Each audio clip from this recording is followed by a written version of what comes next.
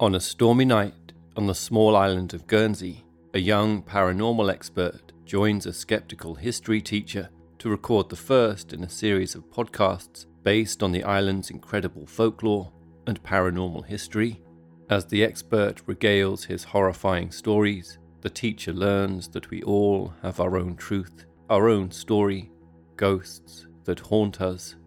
Starring Olivier-nominated actor and former Blue Peter legend Peter Duncan, When Darkness Falls is a spine-chilling ghost story that delivers a twisted, terrifying and thrilling tale that The Guardian said will leave you cowering in your seat. Catch the brand new UK tour of When Darkness Falls from September 15th in a town near you. Select nights will also feature myself delivering a live episode of Unexplained. For more details or to book tickets, visit whendarknessfalls.co.uk if you dare.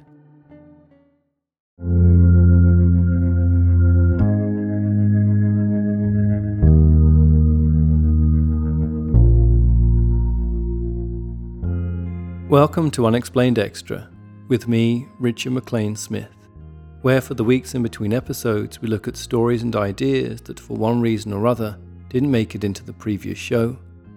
In last week's episode, The Mask That Eats the Face, we took a trip to 17th century Edinburgh in Scotland to hear the strange tale of Major Thomas Weir. In public, Major Weir was a much respected member of the Presbyterian community, well known for his puritanical devotion to the church and for demanding the same devotion from others. When approaching his 70th birthday, Weir confessed that his true self fell somewhat short of his public image after revealing that for decades he'd participated in numerous acts of adultery and fornication, committed incest with his sister Jean, and even indulged occasionally in bestiality. Both Thomas and Jean Weir were convicted of the crime of incest and executed. Jean's alleged culpability in what was judged to be an equal incestuous relationship seems particularly tragic, given that this began when she was 10 and her brother was 20. As such, from today's legal perspective, it's likely that rather than as a willing participant, she would have been recognized as the victim of decades of abuse at the hands of her brother. Above all, however, it was Jean's alleged confession that both she and her brother had made pacts with the devil that many found to be the most scandalous aspect of the whole affair. Although neither were convicted of this, it was enough cause for concern to the court that they insisted that Weir's famous staff, which was allegedly a gift from the devil and the source of Weir's supposed supernatural powers, be destroyed in the execution fire along with him. Inevitably, in the wake of Weir's death, more stories of unusual behaviour began to emerge. Some claimed that when he walked the pitch-black, winding streets at night, his staff would totter on ahead of him, lit up like a flaming torch to lead the way, while others said the staff had a complete life of its own and would regularly hop along the street unaided, running errands for its master. Some claimed also that the Major was often seen at night riding away from his home on a headless horse in a whirlwind of flame, and that for many years after his and his sister's death, strange lights and unearthly music could be seen and heard coming from inside their deserted house, as though some strange eldritch festival was taking place in their absence. Needless to say, the time in which the Weirs lived was one of great superstition, with the fear of witches and witchcraft in particular, either genuine or invented for political purposes, an ever-present paranoia. In 1685, George Sinclair, a mathematician and brother of Meister Thomas Sinclair, the man who first revealed Major Thomas Weir's confession to the authorities, published a book titled Satan's Invisible World Discovered, which contained a number of stories that neatly outlined the leading superstitions of the day. Among them, although never referred to as such, is one of the earliest ever recorded cases of an apparent poltergeist.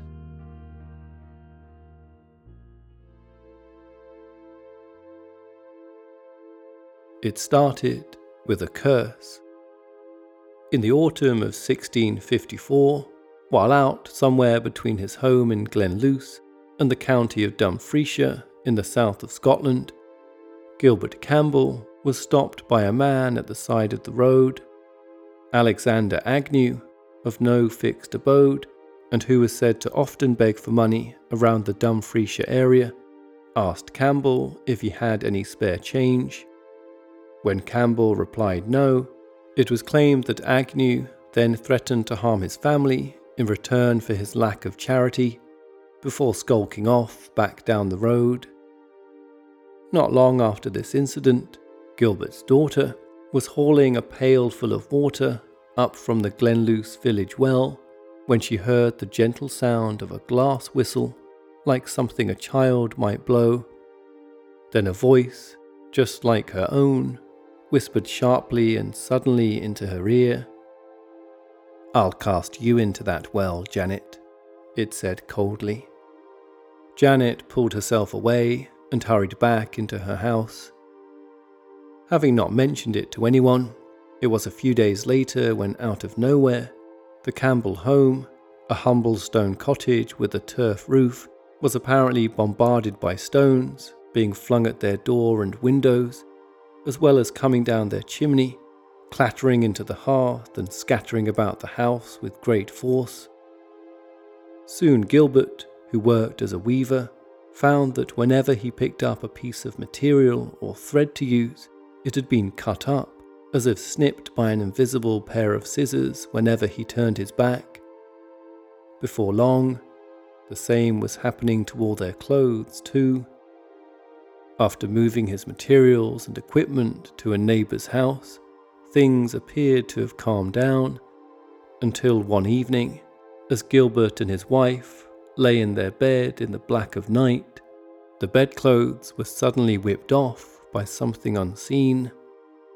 Hurriedly lighting a candle, the couple looked about in horror to find the lids of 2 large trunks had been pulled open and the contents within strewn liberally around the room.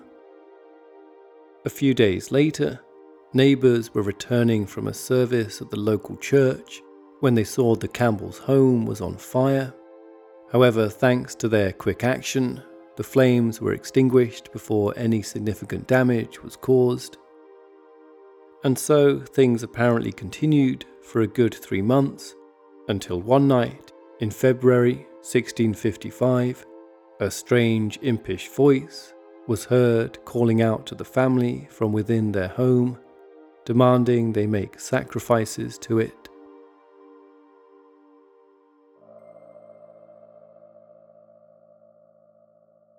Though there'd long been rumours about the peculiar goings-on in the Campbell house, it wasn't until the devilish voice announced itself that the family asked their local minister to help get rid of whatever it was that had attached itself to them. Late one night, the minister arrived at the Campbell's home, accompanied by his wife and 4 other accomplices, to find the family in great distress. With Gilbert and his wife joining them, while the children stayed in their beds, the group prayed loudly and solemnly together. No sooner had they finished than the mysterious voice rang out again, offering to reveal the names of 5 witches that it claimed were currently living in Glenluce village. Having then proceeded to do so, the voice was then said to have been met by a stern rebuke of the minister, who was under no illusion as to what it was. "The Lord rebuke thee, Satan, and put thee to silence," he hissed. Then a loud, pained yell was heard, crying out to them from some indeterminate distance. As the minister and the voice then proceeded to bicker back and forth, quoting scripture to each other, the rest of the group searched the property to try and determine where it was coming from, but found nothing.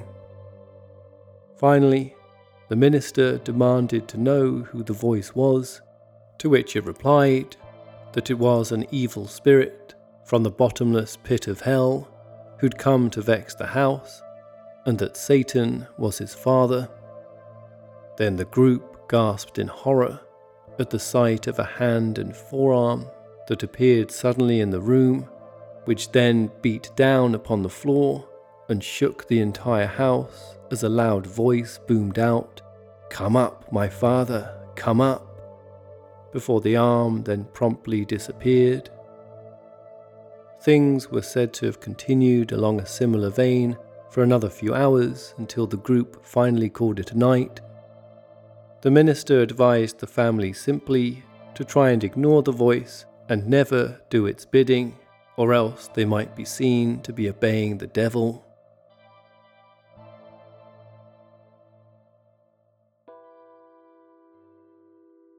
Sadly for the Campbell family, the haunting is said to have continued unabated for the next few months, forcing Gilbert to seek further help from the local synod. After months of requests, in February 1656, members of the synod finally agreed to visit the Campbells' property and offered their prayers in an effort to banish the malignant entity from their home. From that day on, the supernatural attacks on the family was said to have steadily diminished until April, when they stopped entirely. It was around that time, 60 miles east of Glenluce, in an unrelated incident, that the itinerant Alexander Agnew was arrested and charged with blasphemy. It isn't clear exactly what he was initially arrested for.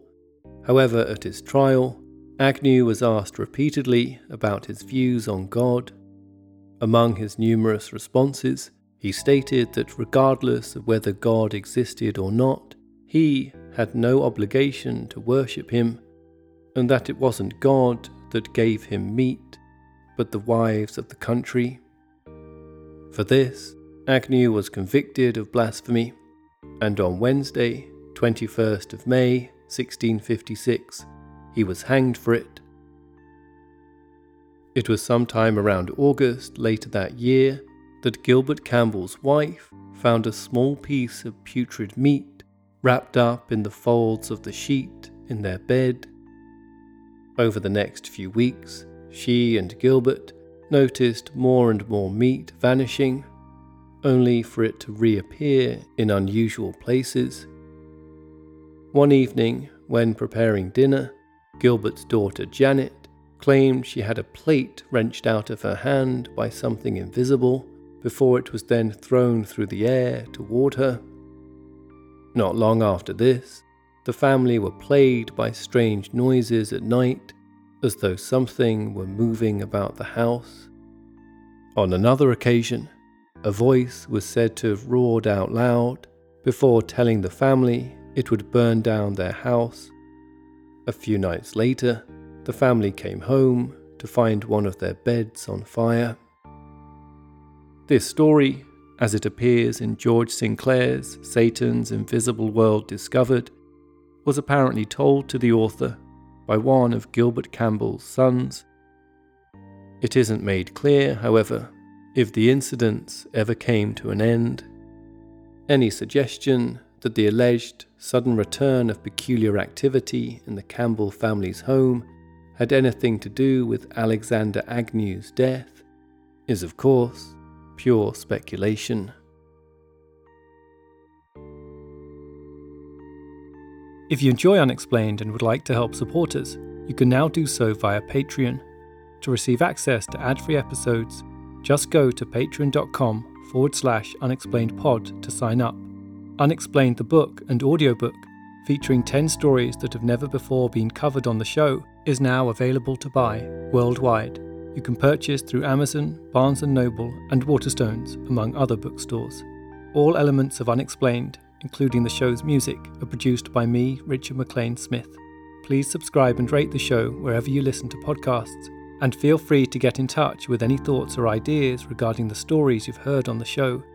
Perhaps you have an explanation of your own you'd like to share. You can reach us online at unexplainedpodcast.com or Twitter @unexplainedpod and Facebook at facebook.com/unexplained podcast.